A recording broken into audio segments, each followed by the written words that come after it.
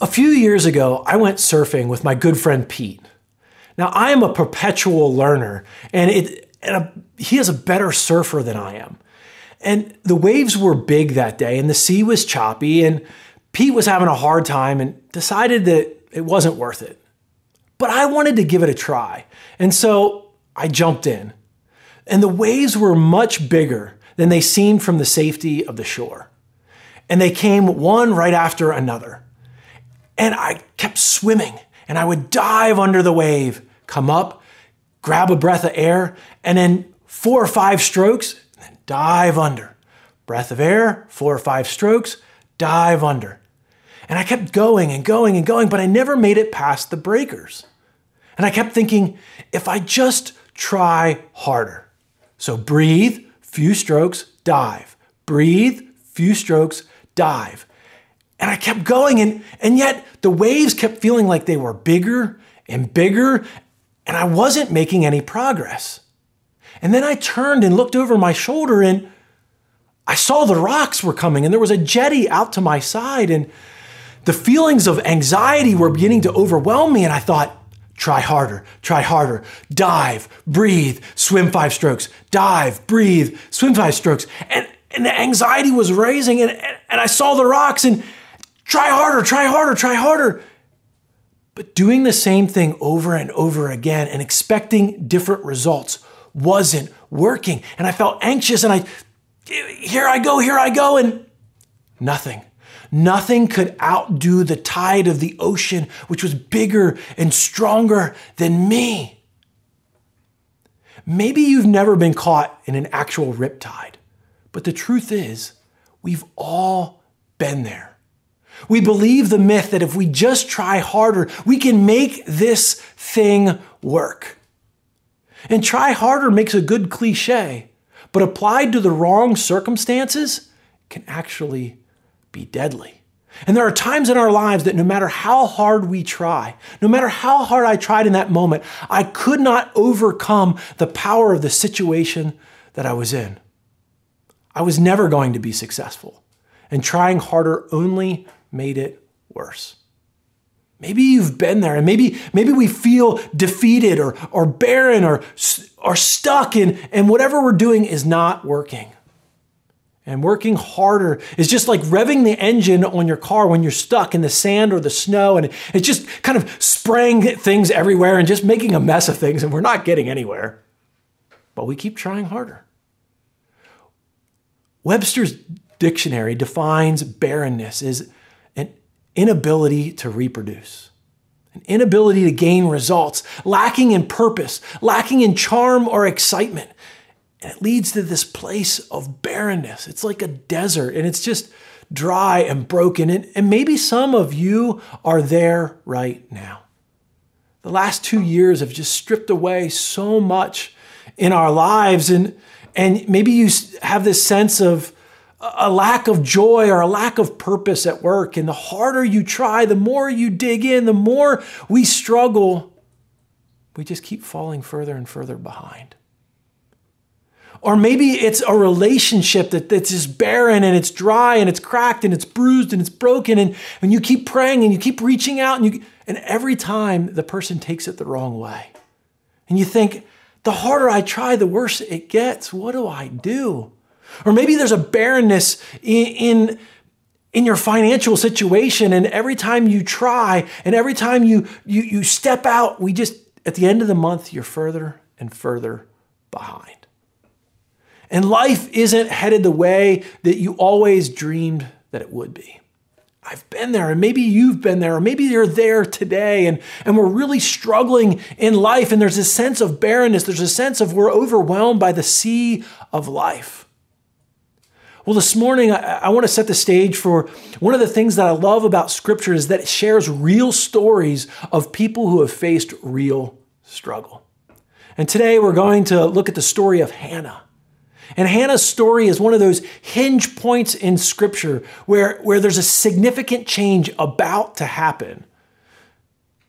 And the book of 1 Samuel chronologically follows the book of Judges. Now, the book of Judges starts off with hero after hero who come and intercede on the behalf of God's people. But then they fall back into the trap of their old ways, and then another hero comes, and then they fall back into the trap of their old way, and then another hero comes. But by the end of the book, this cycle has repeated itself so many times that Israel is now stuck. They're lacking purpose. They're spiritually barren. And in fact, Scripture says that everyone did what was right in their own eyes. That's the California equivalent of, you do you, bro.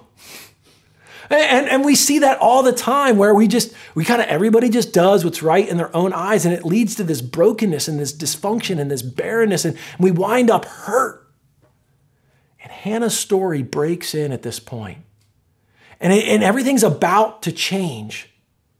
And so God introduces a new character, and new character traits are about to be revealed in the midst of brokenness. And so we pick up the story in 1 Samuel chapter 1 and verse 1. It says, there was a certain man from Ramathaim, a Zephumite, from the hill country of Ephraim, whose name was Elkanah. And it goes on, it gives his whole genealogy, and he's not the main character, but what it says next, in the next verse, is what's important. He had 2 wives. One was called Hannah, and the other Peninnah.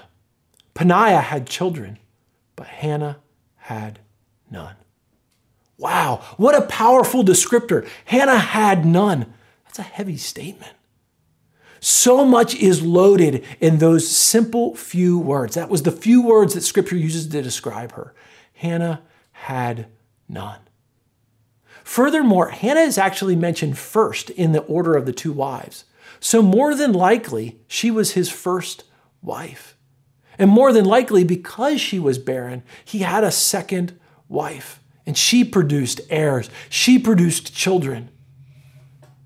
But Hannah had none. You can feel the brokenness in the story. You can feel the barrenness. You can feel the hurt. But Scripture picks up. Year after year, the man went up from his town to worship and sacrifice to the Lord Almighty at Shiloh. Now, Shiloh was where the high priest was. It's the place of sacrifice and the place of festivals. So he went up to sacrifice to the Lord Almighty at Shiloh, where Hophni and Phinehas, the 2 sons of Eli, were priests of the Lord.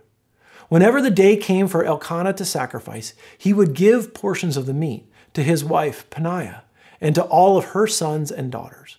But to Hannah he gave a double portion because he loved her. And the Lord had closed her womb. Because the Lord had closed her womb, her rival kept provoking her in order to irritate her. Now, there's 3 things that I want us to see from this passage. And the first is this, that Hannah was provoked in her pain. Not only was she in pain and brokenness, and not only was she just in year after year, just struggling, but she's not only in this place of pain, but she's being provoked. And sometimes Hollywood likes to show these TV shows about sister wives, and they show all of this kind of idea of glamorizing having multiple wives. And that is not the case here in Scripture. That is not what Scripture shows us. Here, this sister wife, Peninnah, is provoking Hannah because she is barren.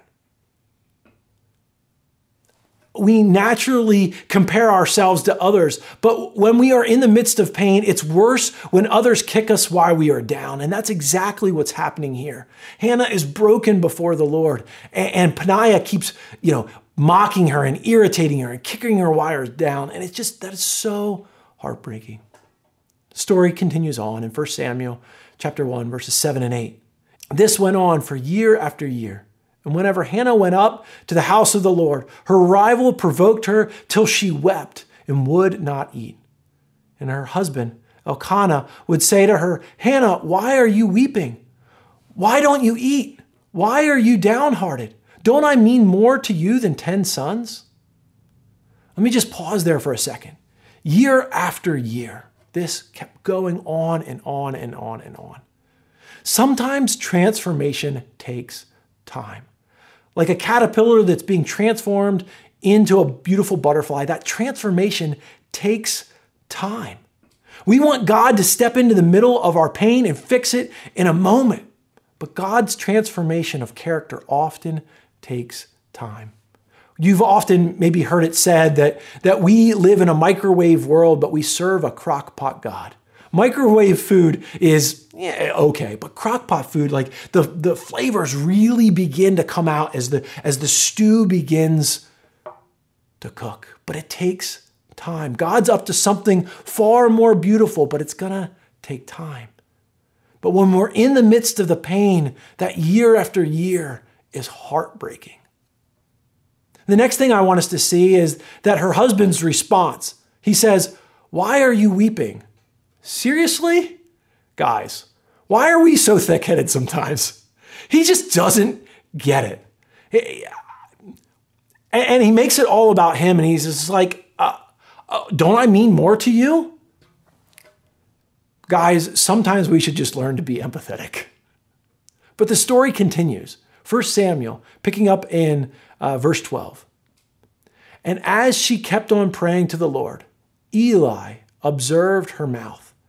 And Hannah was praying in her heart, and her lips were moving, but her voice was not heard. And Eli thought that she was drunk and said to her, "How long are you going to stay drunk? Put away your wine." Now, there are 3 points that I want us to see in this passage. And the first is that Hannah was provoked in her pain. And the second is that those who mattered most missed the point. Like I sometimes say to my wife, like I completely missed the point, and I'll say to her, like, "Why are you still crying? You know, it's been years. Why don't we just move on?" Hannah can't move on. She's in her pain and her grief. And sometimes I miss the point, and I completely lack emotional maturity, and I completely make it about me. And I'm like, don't I mean more to you than 10 sons? And Eli does the same thing. But these are the two people that she is looking to.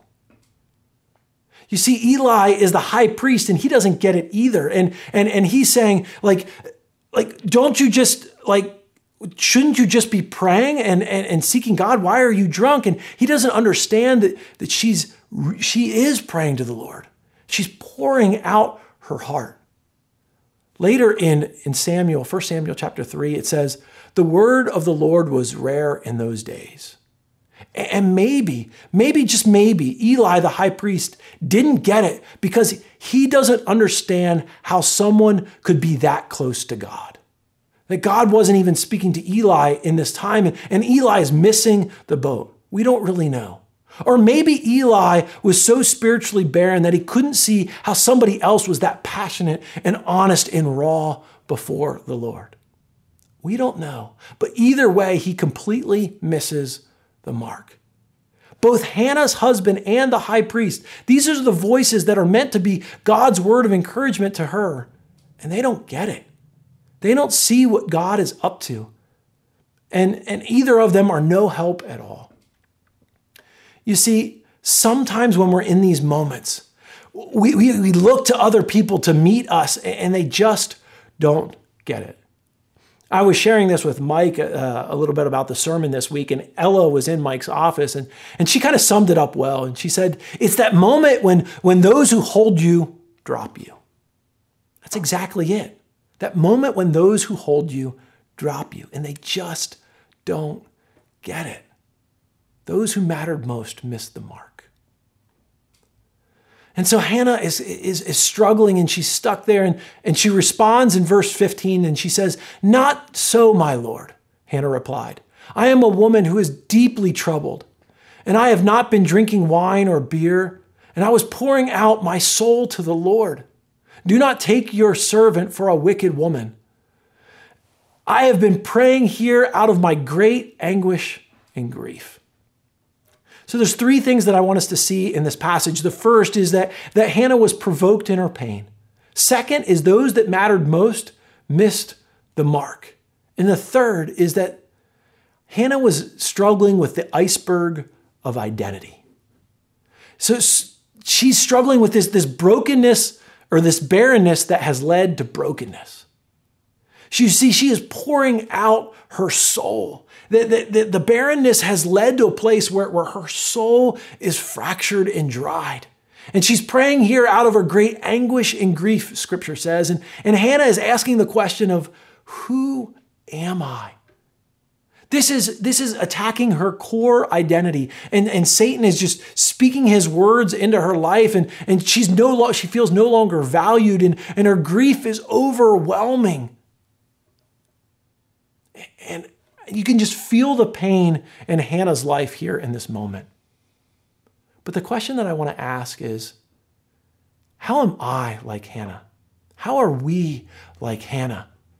And Jen said to me this week, maybe we are not physically barren, but all of us go through seasons where our soul is barren. And I thought that was so powerful because all of us have these moments where we are experiencing barrenness. And so I was thinking through, what are the signs of barrenness? What are the signs of barrenness that may be in your and my life? First, there's restlessness. There's this deep-seated restlessness that things aren't the way they should be. And then there's this pain and there's this brokenness. There's a lack of purpose. And when we experience this lack of purpose, we often try harder. And when we're in seasons where trying harder only makes it worse, maybe we're in a season of barrenness. And for Hannah, she was provoked in her pain. And I want to ask us the question of where are those voices that seem to be mocking you? Those voices in our culture, or those voices in our lives that kind of just say, you're going down the wrong path. You're doing it all wrong. Or maybe it's your fault. And they're provoking you. It feels like they're mocking you. Or maybe those voices are in our own heads. And they're just beating us down over and over again. Or point number 2, those who mattered most missed the mark. Who are those people in your life who you most counted on, and then they've misunderstood you in your pain? Who are those people that you thought this person's going to understand, and you picked up the phone and you called them, and after you got off the phone, you didn't feel any better? And it's not their fault. I'm not blaming them. They don't get it. Like Eli, he didn't even get Hannah. And maybe you're in a season where the people around you that you most thought in the midst of this pandemic, in the midst of this grief, in the midst of whatever you're facing, you're like, I can count on this person, and they don't get it either. Or maybe you're in a season where you're dealing with the iceberg of identity. You see, Shiloh, the place where they were giving their sacrifice, is meant to be the place of blessing. And it's here that Hannah experiences the pain in the most real and profound way. You see, as I'm sharing this, I recognize that we are getting ready for the holiday season. Thanksgiving's just around the corner, and then it's Christmas. And some of us are carrying unseen burdens that are below the waterline.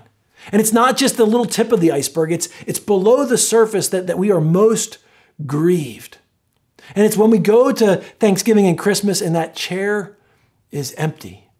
It's the place where it's meant to be the place of blessing that's most broken. And so my question to me is, what's below our waterline? What's that thing that I'm struggling with my identity of who am I without this job, of who am I without this relationship, of who am I in the midst of financial struggles? And we begin to say it's not just the thing, it's the thing beneath the thing. That if I don't have this job, I don't know who I am. If I'm losing, it's not just about the money, it's the how am I going to make it in retirement? How am I going to make it through this week or pay this bill? And it begins to prod at all of the wounds in our hearts of, I'm not good enough.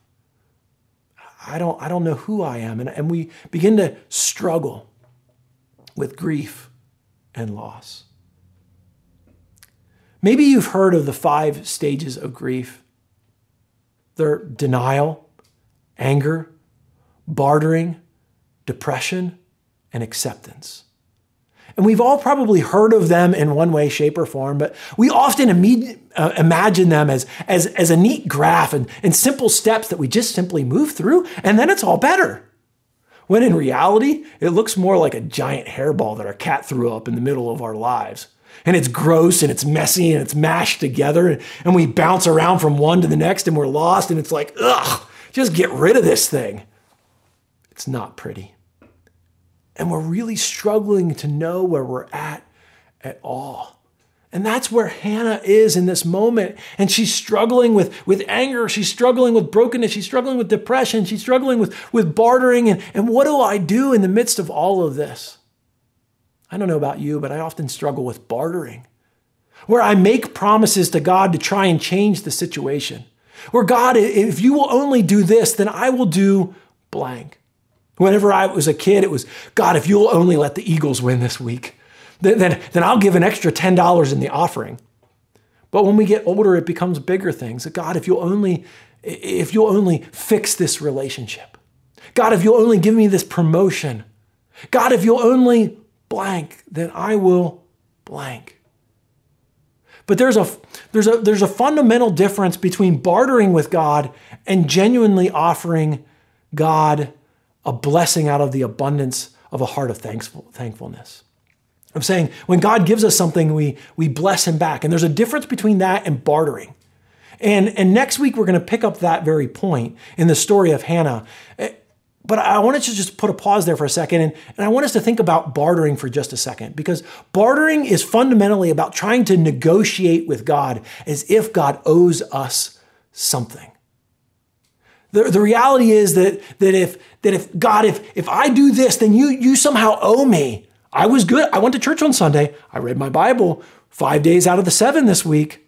And we have this idea that if I just put my money in the vending machine, that God somehow owes us. And we barter. And that's not a realistic view of God. It's actually a pagan view of God. But the reality is that God is at work, even when we don't see him working. God's at work behind the scenes, and God was at work behind the scenes in Hannah's life. And that doesn't mean that everything's going to work out the way that we want it to, but it does mean that God sees us and that God is present with us in all of the things, even in the painful things. That God is present in those places. I came across a poem this week. It's called God in All Things by St. Francis. And it's simple. It just says this: it was easy to love God in all that was beautiful. But the lesson of deeper knowledge, though, instructs me to embrace God in all things.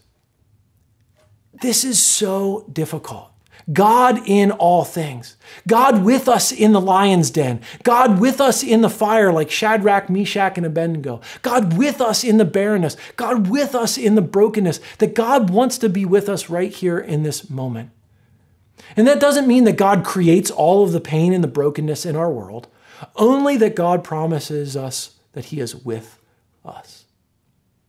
I know in my life, there are still times where I'm struggling to say, God, where are you? And I don't always see God with me in the brokenness, but God promises that he is with us. And those are the moments where we need to trust and keep leaning in. There's something that I've recognized living here in Southern California. Southern California is great. I love it. It's almost like a climate without seasons, but you cannot live in perpetual sunshine. You know, there's a version of life called toxic positivity, where we never face our pain.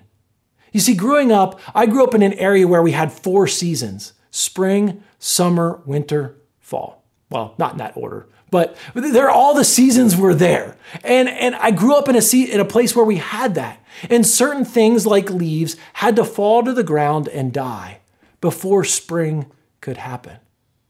But here in Southern California, we don't always talk about the weather unless it rains or if it's cold, and then we just simply don't go outside for a day. But we expect the rain to come out tomorrow. And there's something about that we expect there to be perpetual sunshine. And so when hard times come, and they will, we are surprised by it and we're overwhelmed. But we must grieve our losses. We must take time to make way for what is next. And this is not the end of the story. That God is not done yet with Hannah's life. We're just going to put a pause in it for this week, and we're going to come back next week to Hannah's story. This isn't the end. God wants to do something more. God's in the midst of birthing something. We just don't know what it is. But sometimes there's something slow, and there's something happening on that iceberg of identity below the waterline. God is up to something here, and Scripture hinges on this story. But it doesn't end with winter. Spring is coming. Way back in the early days of TV, before my time, there was a comedy duo called Burns and Allen, made up of George Burns and Gracie Allen. And Gracie was portrayed as a bit of a dimwit, and yet below the surface, Gracie possessed a profound and simple wisdom. And one of her best lines was, "Never put a period where God puts a comma." And as I reread that line over and over again, I thought about it. And I've been obsessed by the wisdom and the insight of that thought. Never put a period where God puts a comma. And it makes me really think about in my own life and how often I put periods where God was simply putting commas. And I think that this is the end of my story of this is never going to change. I'm going to be stuck here in this brokenness of it. And I just need to try harder. I need to try harder. I need to try harder. And it's killing me. But God is up to something. But it's going to take a transformation. It's going to take something bigger than me. And as a reminder for each of us this week, I invite you to take out a piece of paper. Maybe you've got a scrapbook near you, or you want to grab just a 1 inch by 1 inch piece of paper. And I want you to put a simple comma on it, just like this. A simple comma, nothing else. And I want you to slip it into your wallet or into your pocket or into your purse. And every time you see it, I want you to think about that area of your life that feels barren. And I want you don't have to write what it is, but just think about it. And every time you pull it out of your pocket, I want you to be reminded that God isn't done with your story yet. Never put a period where God is putting a comma. Never stop and think that God is done with me, that God is just going to discard me on the scrap heap of history, that somehow Hannah is just going to be forgotten and this is the end of her story. No, this is just beginning. This is not the end.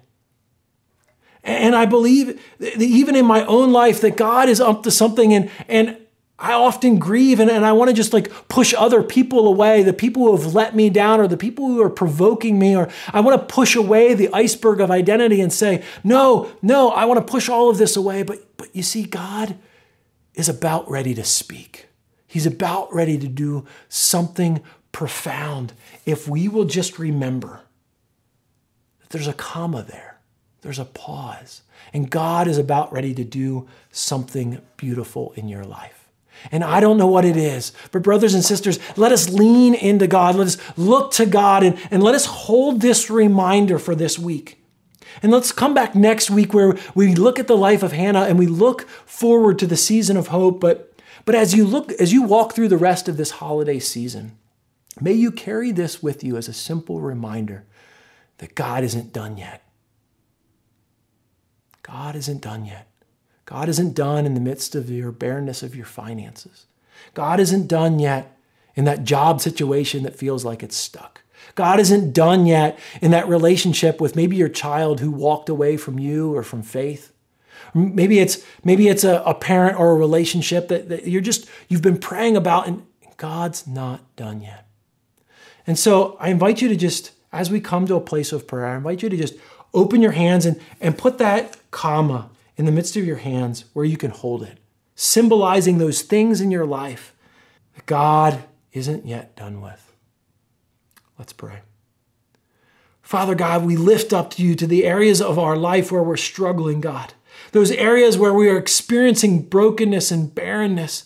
And God, we're struggling with our own identity where we say, I'm not good enough. We begin to believe the lies of those that taunt and provoke us. And those that we expected to carry us have let us down. And Lord, so we just come before you and we pour out our heart before you and we say, God, come and hear our prayers.